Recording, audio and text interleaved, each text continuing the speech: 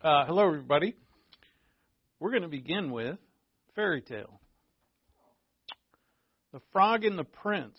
I didn't know it was called that, but I thought it was The Princess and the Frog. But The Frog and the Prince, this, as you know, the frog is a prince. She kisses him, and he becomes the prince.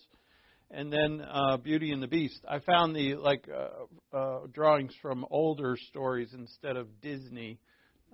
So Disney is definitely a little more unreal, as if these are real. But anyway, why do we love these stories? And as we do, and I think everybody does, and it's because of the complete transformation.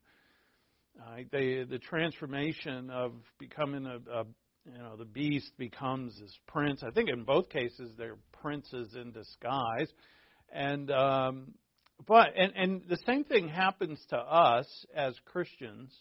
We're made completely new, and it doesn't appear as yet what will be, as the Bible writes, but yet, you're a prince or a princess in the kingdom of God, and you don't look like what you're going to look like just yet. But we know that we are, and in our position, the Word of God is very clear that we are.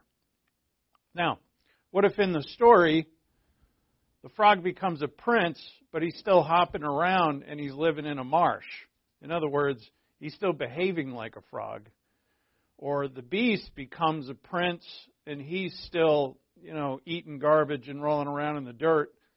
The story's not so great, and the princesses in both cases are kind of like, I think I'm moving on and looking for some other frog. The lily pond is full. There's always a frog in the ocean, as they say, or something like that.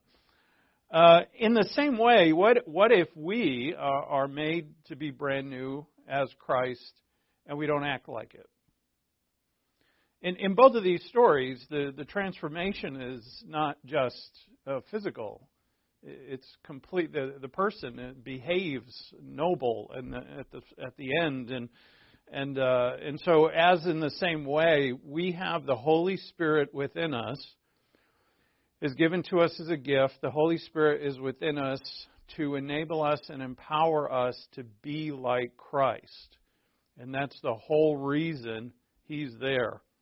And so that's our title for today, is the reason that the Holy Spirit indwells you. That very reason is to make you like Christ. And we have to know this. We have to know what we're supposed to be. So let's open up in prayer. We're going to start in John chapter 16, the Gospel of John.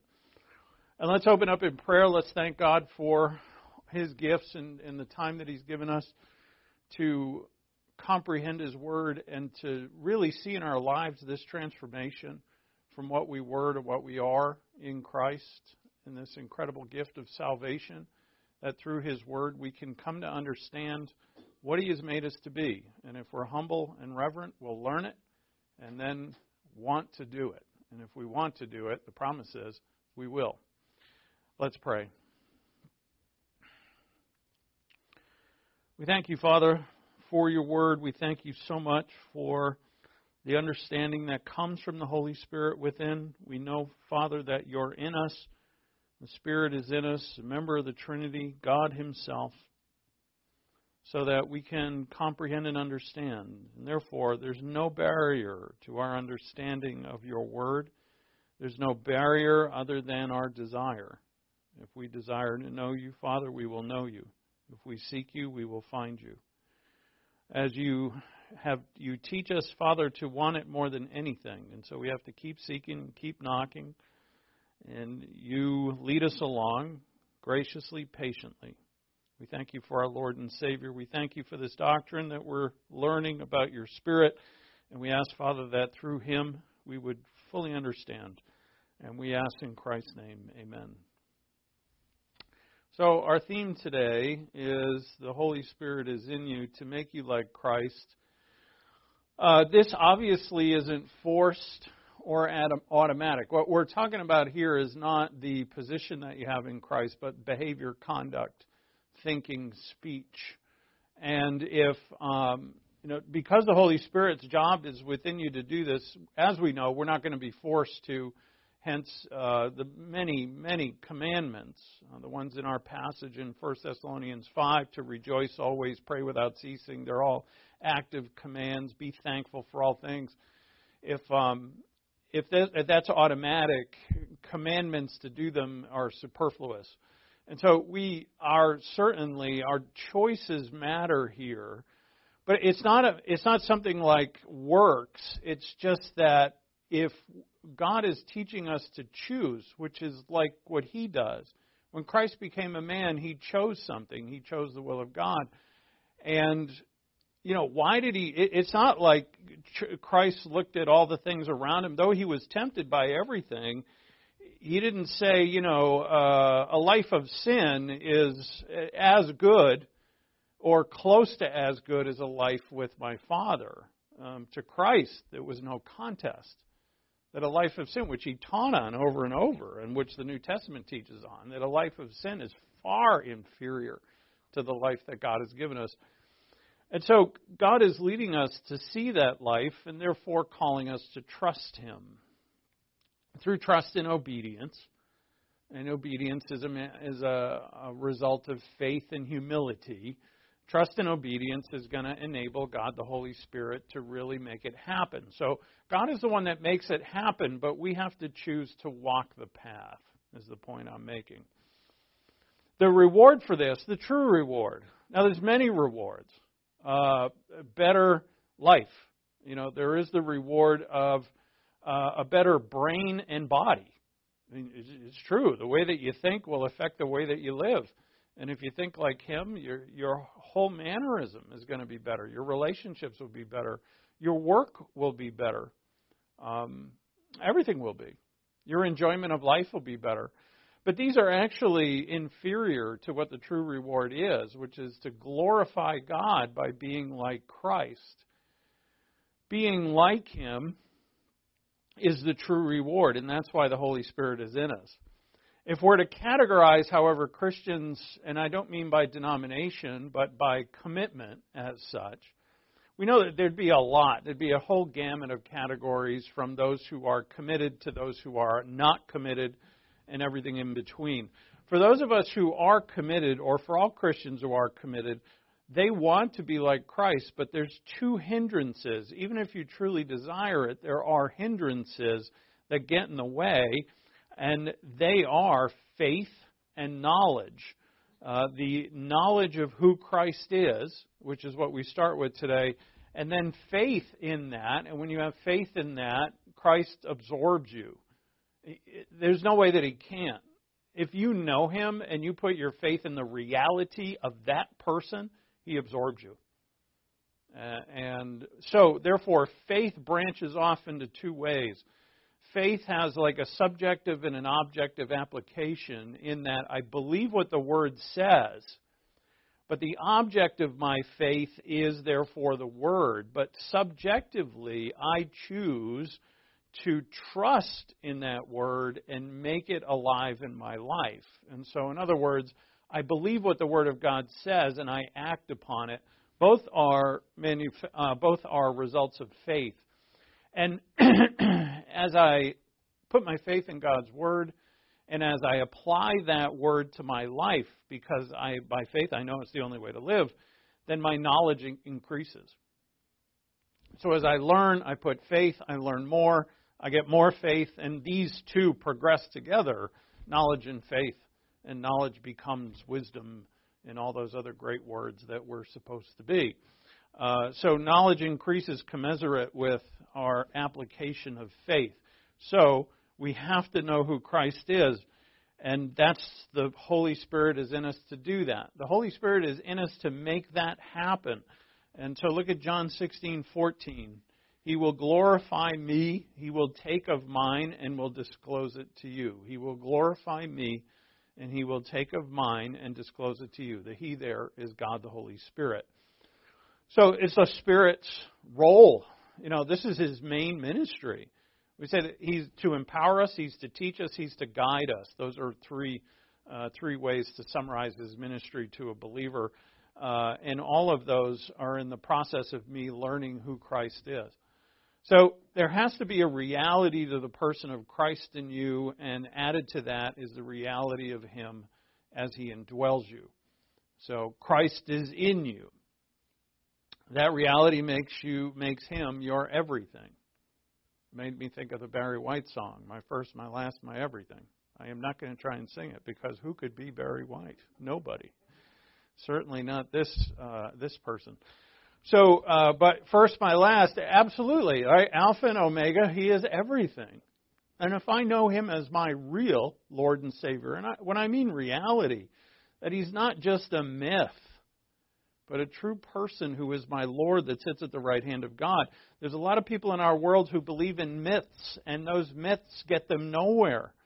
The myth of, there's all kinds of things that people believe in that are either of a pagan origin or, I've met plenty of people say, I believe in science, science is my God, and I say, well, that means you have faith, because when you say science, the human race, we know about a fraction of a percentage of all science throughout the universe.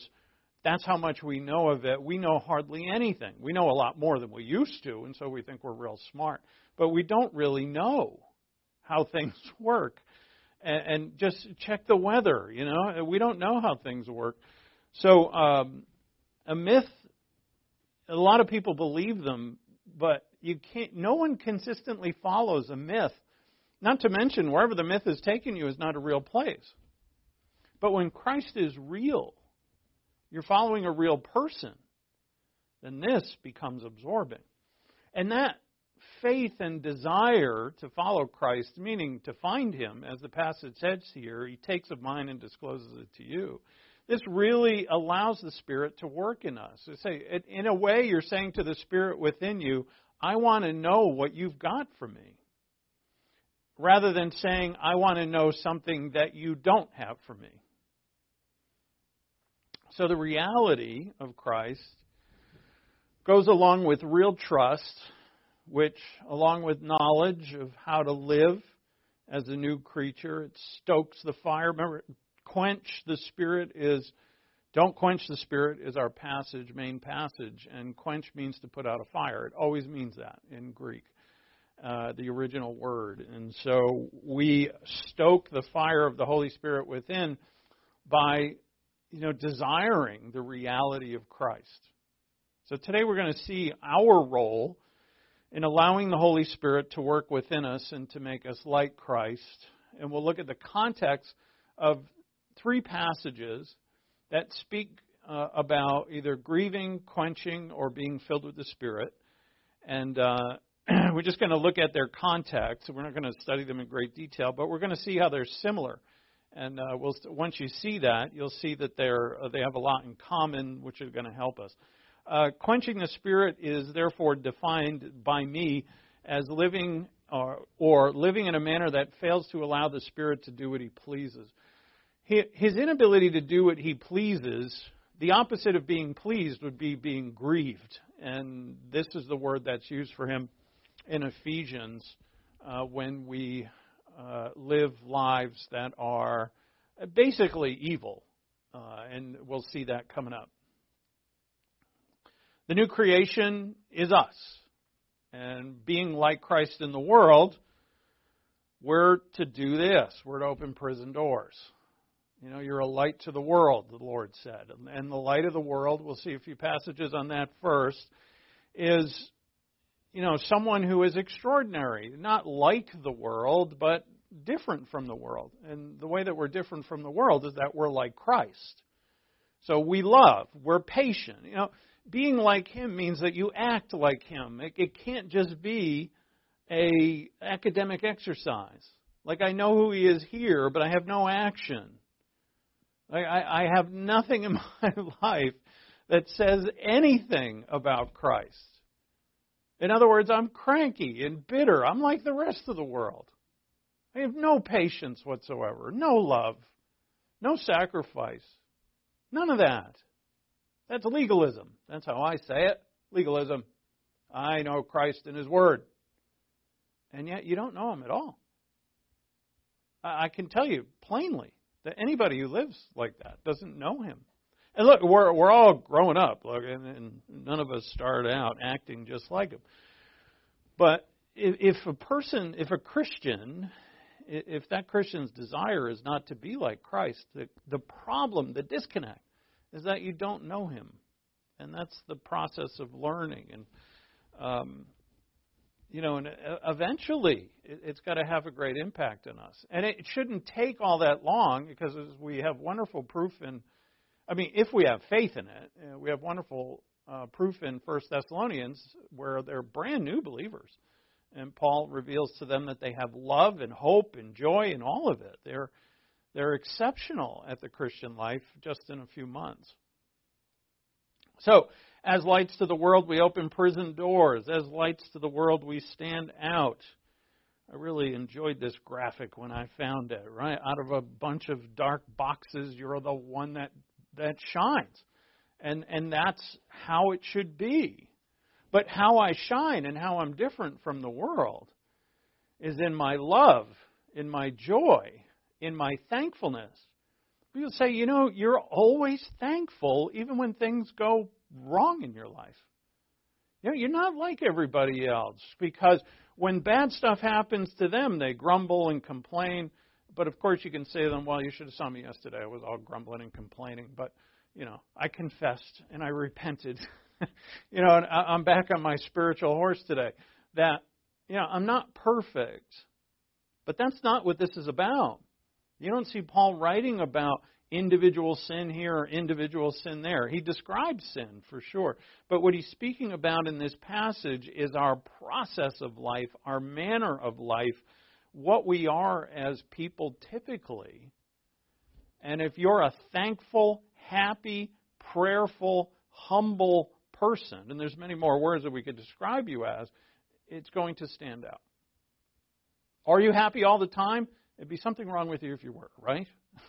That wouldn't be that. That would be probably insane, None of us are happy completely all the time because we're sinners. But on a general basis, because we're growing in grace and knowledge and we love our Lord, we're lights to the world. And that's the way it was always meant to be for the human race. Look at Ephesians 5. A couple quick passages on light of the world. Ephesians 5:7.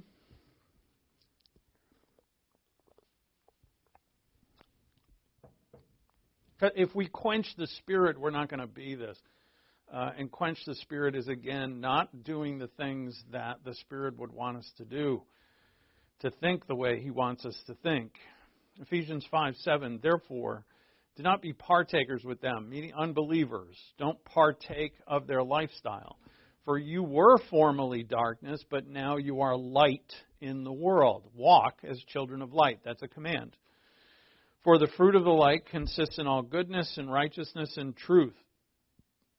Trying to learn, which is really proving, it's the word dokimazo. It means to prove or to test what is pleasing to the Lord. Just real quick here. Notice how he says all goodness, the fruit of the light in verse 9 consists in all goodness and righteousness and truth. That adjective, all, refers to all three: goodness, righteousness, and truth.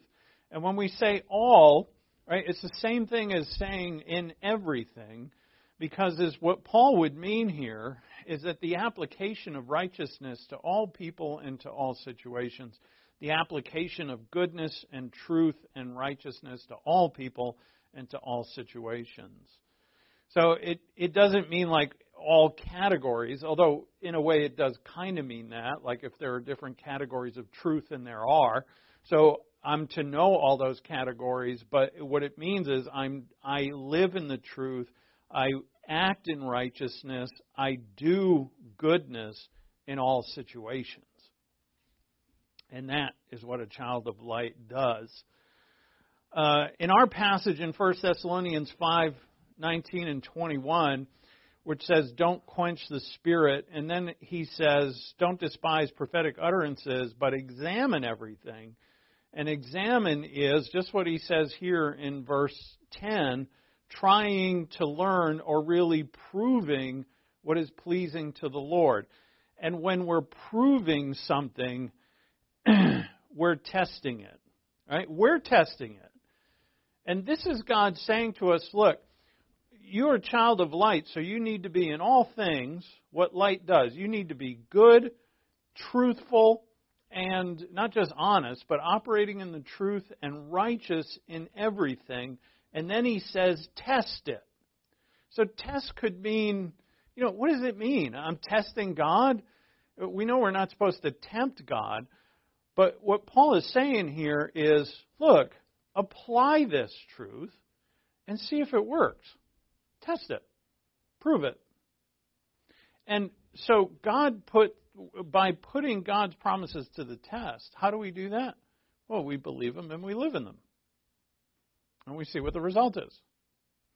If you're following a false religion, you put your faith in it and you follow it, what happens? Well, misery, generally. Either nothing. That would be the least. That would be the less destructive means. But usually when we're following falsehood, it ends up in some kind of destruction or hurtful way. But if we're following the truth, then there's going to be a manifestation of the truth. Like the fruit of the Spirit is love and joy. So if I love others, I say, you know what? In my world, we don't really sacrifice for others. That's kind of weakness. We don't really lay down our lives for others. That's a sign of weakness. But I see this command of God that I should, and so I'm gonna. I don't know. I'm not really into academics. I don't want to study God's Word. I don't want to learn God's Word. I never did good in school. But, all right, God says to study to show yourself approved. I'm going to do it. And then what will you see? What will be the result of knowing God's Word? What will be the result in your life of actually loving others? What will be the result? And that will be the proof. But, there's a lot of people will say, following God, that's for losers. Have you done it? The Bible's full of lies. Have you read it? Pastor Bob used to always say, you say, how about that book of Hezekiah? And people say, stupid book, terrible book. There is no book of Hezekiah. And I just learned this weekend that Pastor Bob is in hospice care. So he's got cancer in his liver that I don't think he's going to come out of it. So you keep him and his family in prayer. Go to Philippians chapter 2. These next lines in Philippians 2, again about being a light to the world, are very much like the Sermon on the Mount. Philippians 2:14. Do all things without grumbling or disputing, so that you will prove yourselves. That's actually not the same word as we just read, dokimazo. This word means that you would actually be or become, so that you will be blameless and innocent children of God, above reproach in the midst of a crooked and perverse generation. That's our world, among whom you appear as lights in the world, holding fast the word of life.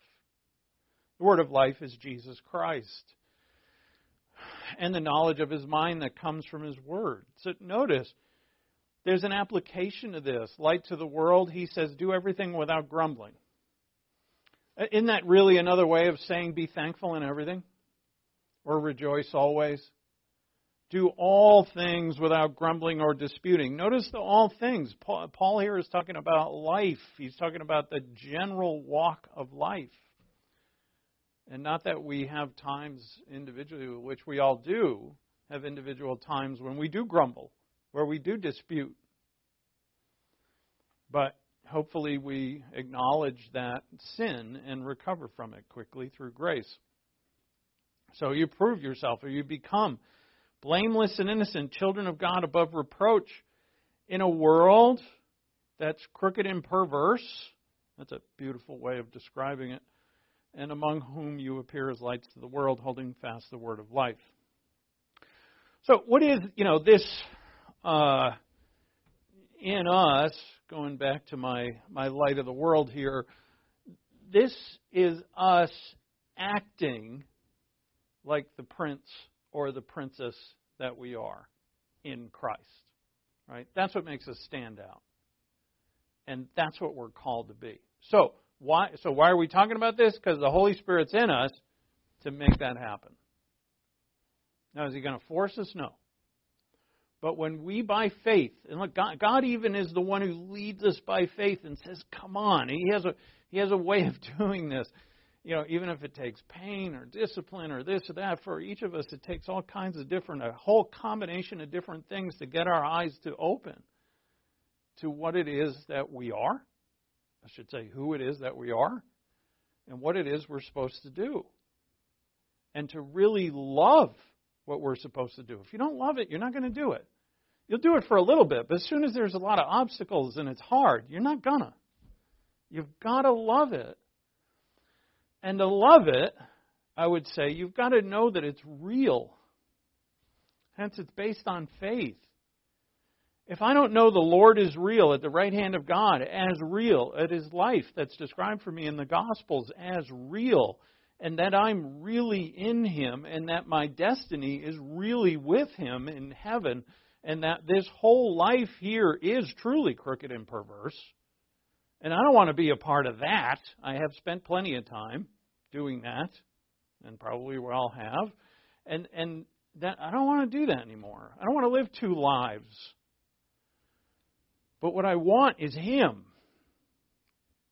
And this commitment that comes by faith, which is a determination, because you come to love the Lord and who He really is, that's when the Holy Spirit can really get to work.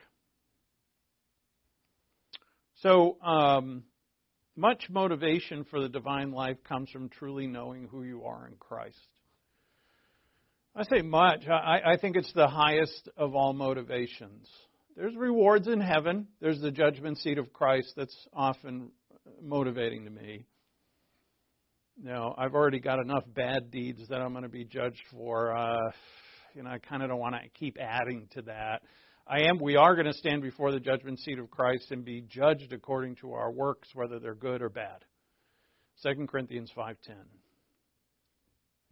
So that's motivating, glorifying the Lord and such. But the highest motivation, I think, is to know who you are in Christ and want to glorify Him. It's just Him. The magnificence of this God-man that I'm in union with is Him. Now, so Ezekiel, we're going to skip that. Let's go to our 1 Thessalonians 5:16. So we were always designed, we read the prophecy of the new covenant on Sunday, and I'll just read it for you as you're turning.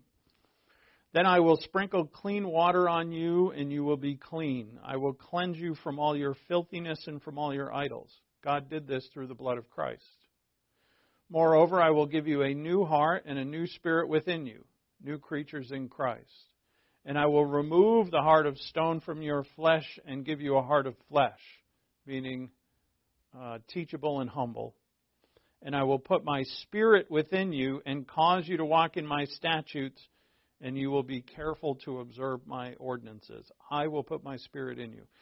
The new humanity was always designed to have the Spirit within him and her. Always. We are it. This is the design. All right, we got one more big step to go.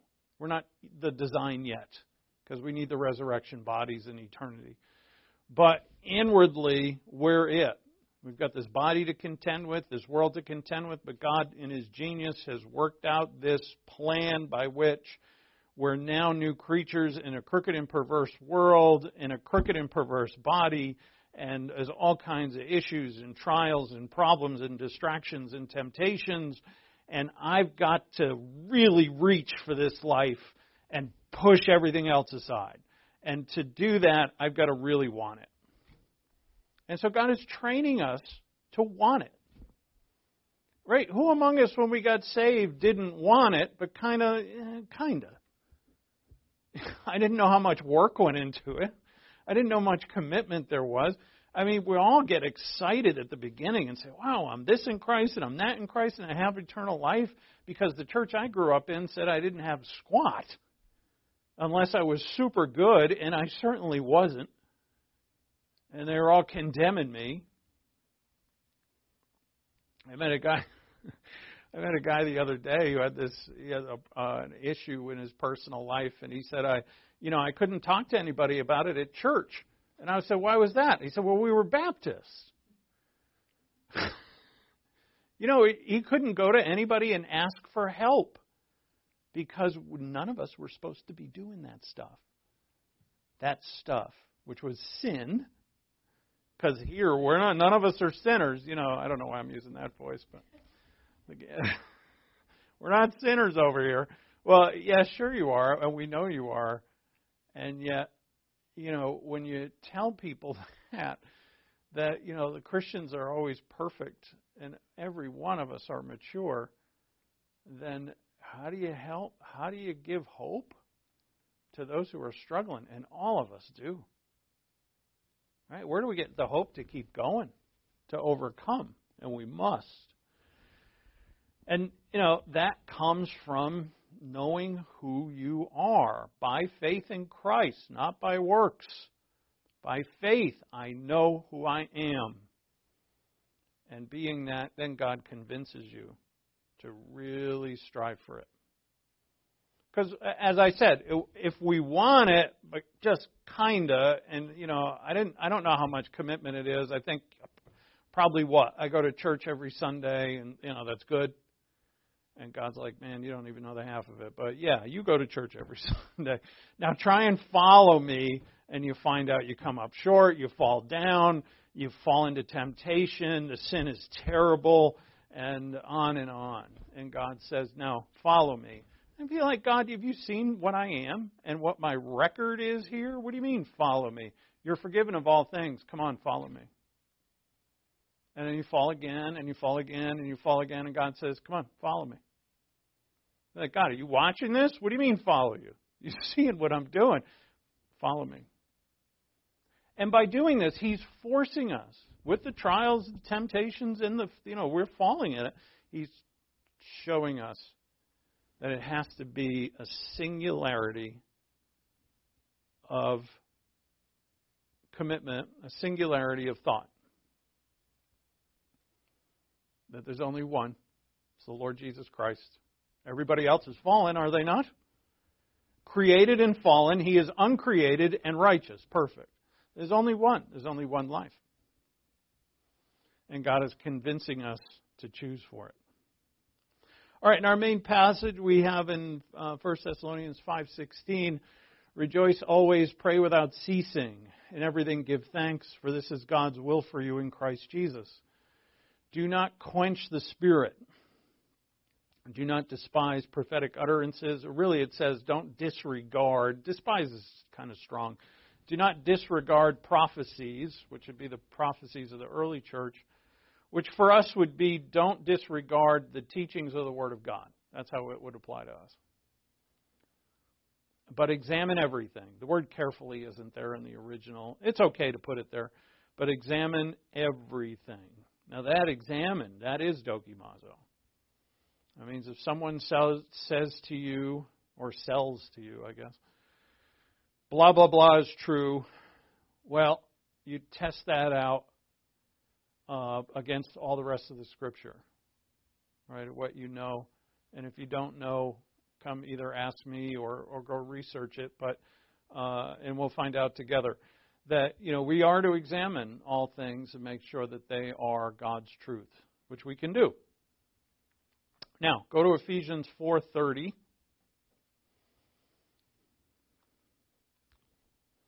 So, don't quench the Spirit. And now in Ephesians 4:30, we're going to have don't grieve the Spirit. Quench is to put out a fire. Grieve, this word means grieve. The Greek word is lupeo. And the reason why I remember that word, it was on my vocab test not too long ago. And I used to know this guy that I worked with whose name was, his last name was Lupino or something like that, and his nickname was Loopy. And I'm sure he's not listening to me, so I can talk about him. And this was over 20 years ago. And working with this guy was grievous. I mean, this guy, to this day, I can't stand him. Just had a personality that rubbed me the wrong way. And so I don't know why I'm telling you this, but lupeo, grieve. This word means grieve. Look at Ephesians 4:30. Do not grieve the Holy Spirit of God, by whom you were sealed for the day of redemption. Well, all of Christianity that says, Paul, what do you mean by grieve? How do I grieve him? And we say, well, this is, he's not really grieved, like he's sad, because he's God. So this is what we call an anthropopathism, and it's not really true. But if it's not really true, why is Paul using this word? Why doesn't he say don't sin against the Holy Spirit? Or why doesn't he say don't anger the Holy Spirit? Or don't, what he could use a bunch of other words, but here he uses grieve. And in my I can't tell you either, particularly why Paul uses it. We would only have to ask him. But this pleasing God as opposed to what? Grieving God. And grieving would mean that you're doing things that are grievous to God. We certainly know that we can please God. We're commanded to. And the Holy Spirit is God. So if we're not pleasing Him, we're grieving Him. Now, is He inside of us crying His eyes out, and crying in His pillow or whatever? Obviously not. He's not human. But when God picks a word like this to describe it, this is how He wants us to see it. He is grieved. Now, in reading the context, and I don't know why I didn't put this on the board, but you can just hear the context around all of this, because Paul doesn't give here's how to grieve the Spirit. It is sensuality, sensuality is sexual sin, impurity, which is immorality, probably linked to sexuality also, greed, lying, anger, stealing, laziness, bitterness, wrath, anger, clamor, slander, and malice.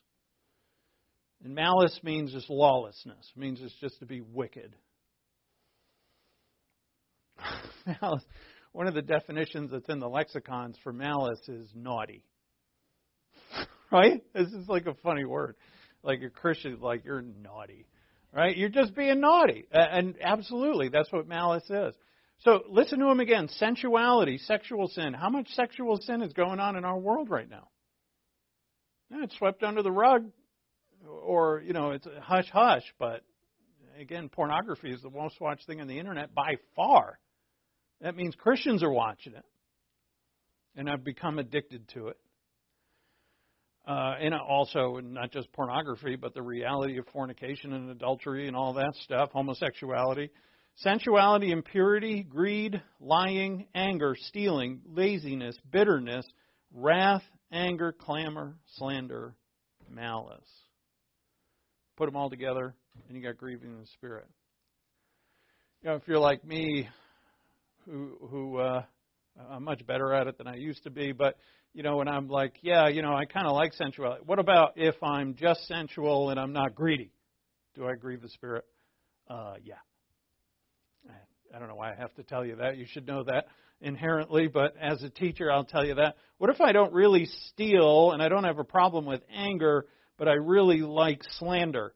Yeah, you're grieving Him. Just the action. So, can any of us do any of these as believers? We can do them all. What do you see here is not isolated sin. It's not that isolated sin is condoned in the Bible. No, we're to be perfect. Right? That's our goal. It should always be our goal. But what Paul is talking about here is that, any of us can fall into this every once in a while, but, is this what your go-to? Is this you? Is this your lifestyle? Even if it's not your lifestyle, is it what you want to do? Because as Christ said, if you did it in your heart, you did it. Is it what you want to do? And so is God is saying, oh, you're naughty, or is God trying to set us free from these things? What life comes from them? Zero. No life comes from this. Nothing. So people who get involved in them become addicts to them and ruin their lives. The whole world is ruined because of sin, not because of government policy. But government policy that does ruin is based upon sin, especially that one word in there, greed. And so, yeah, these things are as destructive can be. So therefore, grieving is definitely sin. Now, Paul has in mind here, as I said, a life, a rule of life. Notice the other passages around this. I've got them on the board. But if we're grieving the Spirit, we're living like an unbeliever. Look at Ephesians 4:17. So this I say and affirm together with the Lord, that you no longer walk as the Gentiles also walk in the futility, which means an empty vacuum of their mind, the futility of their mind. Don't walk as what? Gentile here means unbeliever. Means the nations. So walking as a unbeliever. Then in verse 4:22, lay aside the old self. So that is holding on to the old self. We're told to lay it aside. To grieve the Holy Spirit, we're holding on to it. So we want the old life. 4:24, put on the new self. 4:25, lay aside falsehood.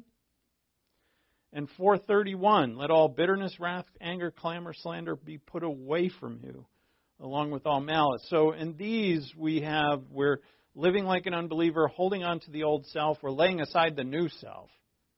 In other words, we don't really... And the new self is Christ-like. That's what it is. What he or she is. Holding on to lies, holding on to hate. I put wrath, anger, clamor, slander, and malice all under the word hate. You could put lawlessness. It's many things. But that's grieving the Spirit. So, Paul gives us a nice simple command. Don't. I'm not pointing at anybody. I'm pointing in the middle. Don't. Colossians 3:10, we've put on the new self who is being renewed to a true knowledge according to the image of the one who created him. So we start to see, now in just our ending here in a few minutes, we're going to put together just these verses and see what overlaps. And one of the things that pops out again and again is this image of Christ. The Holy Spirit is in us to conform us to the image of Christ. There's a lot that goes with that. There's knowledge and power and graciousness and the fruit of the Spirit and so on. But, to put a one, phrase title to it, it's conform to the image of Christ. We put on the new self and it's being renewed. And this is something that we'll see in our final passage in 1 Thessalonians, is that if you have a strong spiritual life today, it's no guarantee that it's strong tomorrow. This life that we live must constantly be replenished and constantly be renewed. By God's Word, by prayer, by striving, by reminding ourselves, and so on. And so we'll see that. This is being renewed. So again, we see the reward here, and the reward is to be like Him. There's no greater reward in life. To attain it in this life and sustain it is the constant vigilance. Just because you have a close walk with God today doesn't guarantee it tomorrow. We have to constantly refresh and renew ourselves in God's Word with prayer, constantly reminding ourselves, stepping out in faith to do what we're called to do. And as we'll see when we close this book, we're to be sanctified in everything, every part of us. And there's some parts to us that we've been holding back from God, and God is not going to rest until we hand them over. So go to Ephesians 5:15. The flesh in the world, the flesh of others are going at times, your own flesh, the flesh of the people in the world, situations of the world, are going to wear on us and make us very weak at times. I add this because, this again is one of those messages of which I seem to have a lot of these where, we're all being challenged to be like Christ and to truly see, this is what the spiritual life is. We see a lot of that. Obviously, we see it a lot because it's in the Scripture a lot. But, there are times when you're going to be absolutely weak. And that the flame of the Holy Spirit within seems like a flicker. Many times strength is going to easily flow through you, and you're going to live in faith and enjoy the heck out of it. And then at times you're going to be beat down. Like Paul's thorn in the flesh. Our Lord in the Garden of Gethsemane is weak as weak could be. And we're going to be weak. And these are times where God is drawing us close to Himself. They're actually quite precious times. We're still strong. In other words, we're not giving in. We're not giving in to the malice and all of that stuff that we saw, but we're just down, like beat down. And these are times of great intimacy with the Lord. They are certainly not fun. But they are not to be shunned. We're not to pretend that they're not real. You can't make yourself strong. That's the lesson we learn from that. Only God can make us strong. All we can do is make the best decisions that we can, the right decisions based on what we know, and by faith follow our Lord and wait for His strength. We cannot make it or manufacture it. And at times God is going to put us in situations where we have barely any strength at all. And He's drawing us to Himself. They are really precious times. Don't shun them. Don't rob yourself of a special time with the Lord. Because when He brings you out of it, and He will, you will rejoice with Him and you'll be stronger than you've ever been. Ephesians 5:15, therefore be careful how you walk, not as unwise men, but wise, making the most of your time because the days are evil. So then do not be foolish, but understand what the will of the Lord is.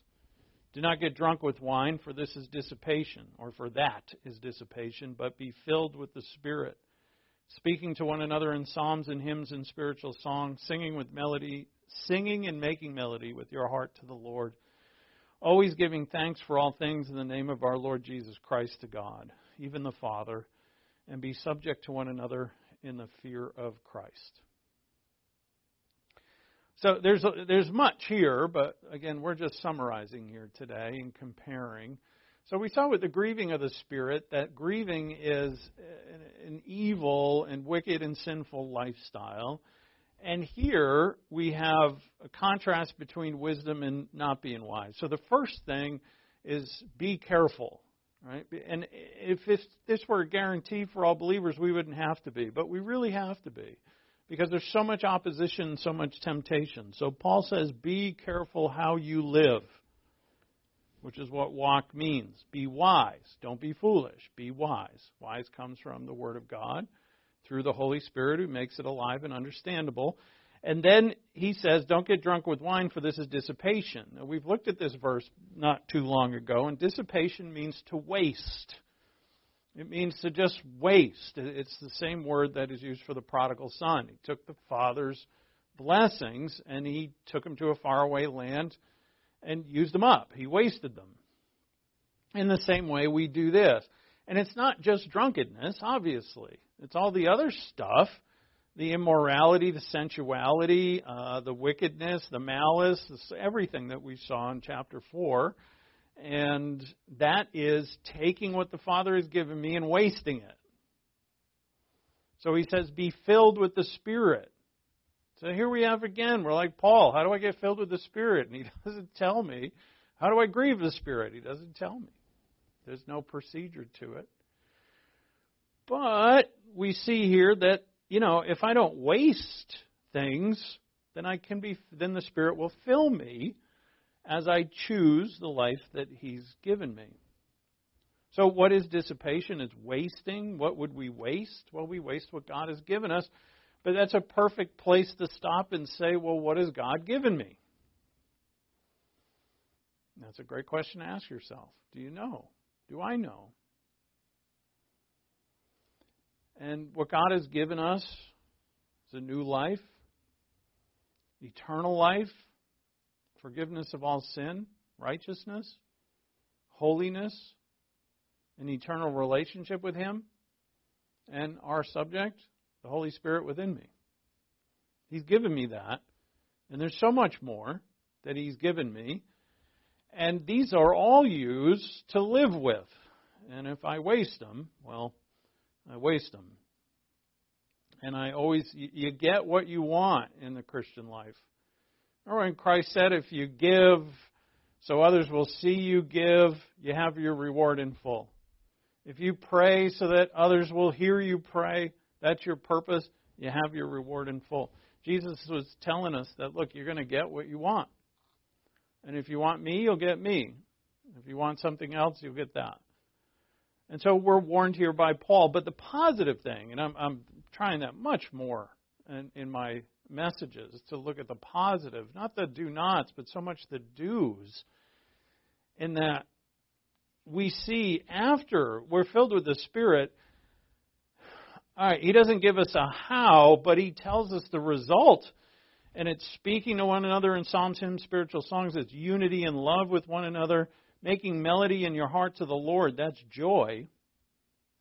Always giving thanks, that's thankful for all things, in the name of the Lord Jesus Christ, and subject to one another in the fear of Christ, is the service of one another. All right, one more passage, Colossians 3. We're going to put a pin in the passage we just read, which I know is not easy to do.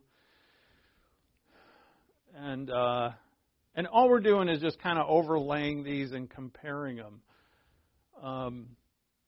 So what we saw in Ephesians 5 is that we can dissipate or waste, or we can be filled with the Spirit, and filled with the Spirit as the result of joy and thankfulness and unity and love. And what are these things? They're all the things of Christ. That's what He brought to the world in the new life.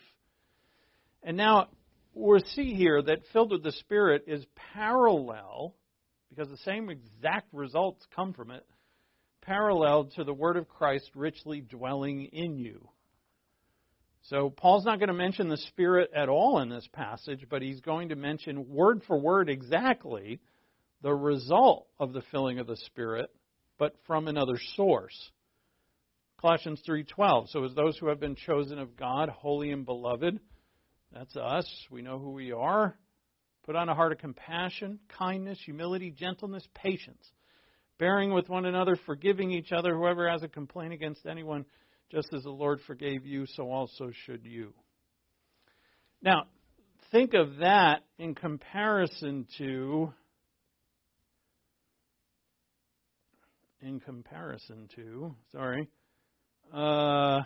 impurity, greed, lying, anger, stealing, laziness, bitterness, wrath, anger, clamor, slander, malice. Right? That in comparison to compassion, kindness, humility, gentleness, patience, forgiving each other of everything.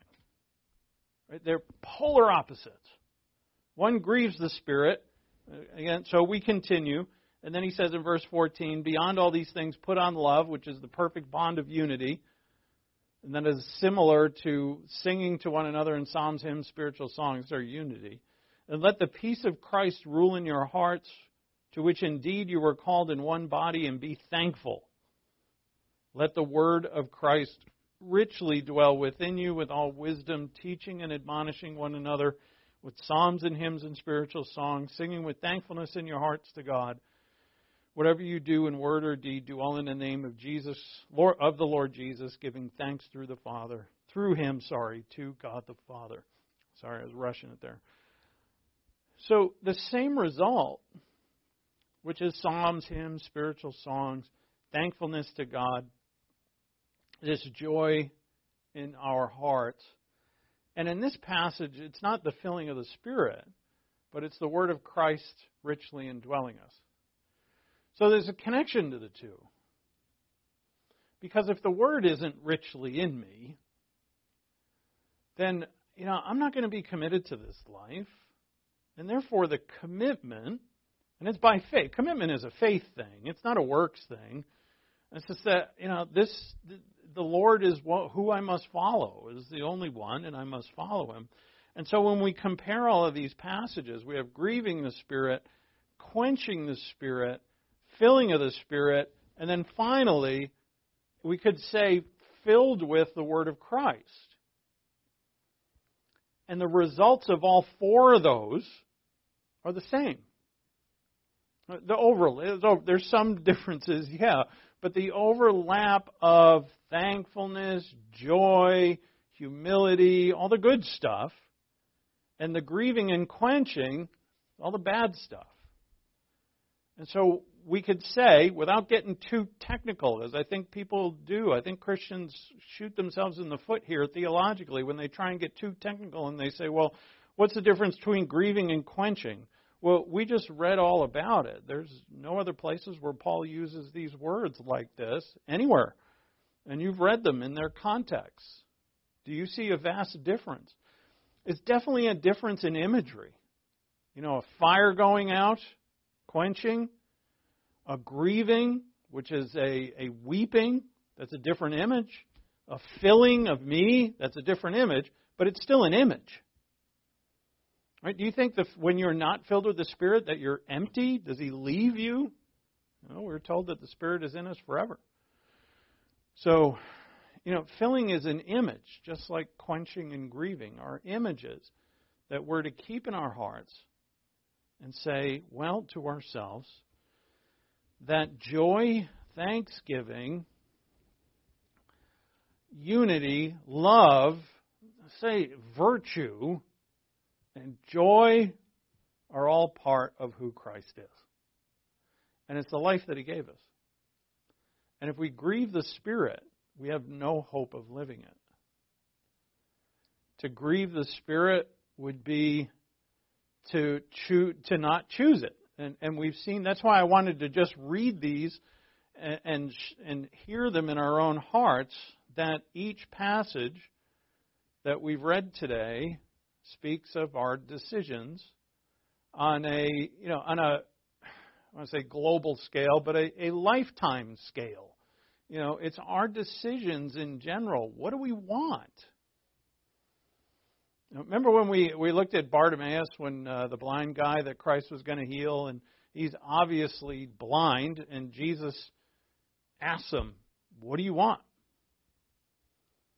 Like when he first yelled out, he was like, Son of David, have mercy on me. And Jesus said, well, he didn't say this, but what he did say is, what do you want? What do you ask? Ask me. And what he wanted was specifics.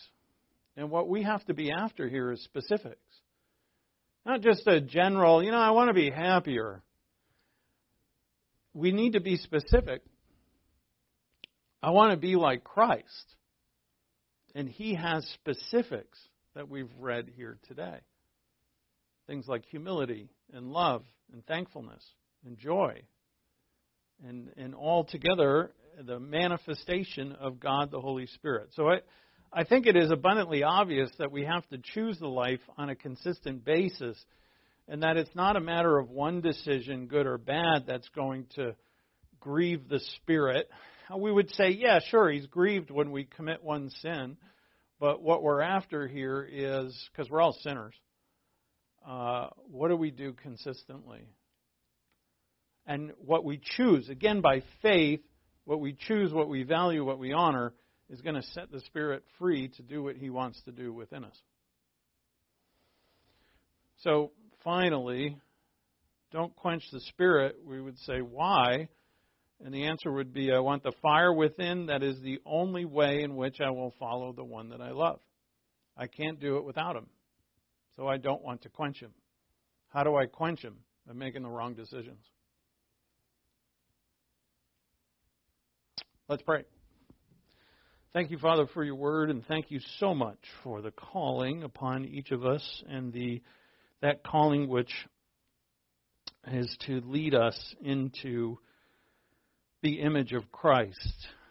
As we'll read soon in the letter to Thessalonians, you have called us, and he who calls is faithful. And you promise that you will make it happen. So it's a matter of learning, Father, having knowledge of this wonderful life, and faithfully choosing it. Thank you for your grace and for your patience.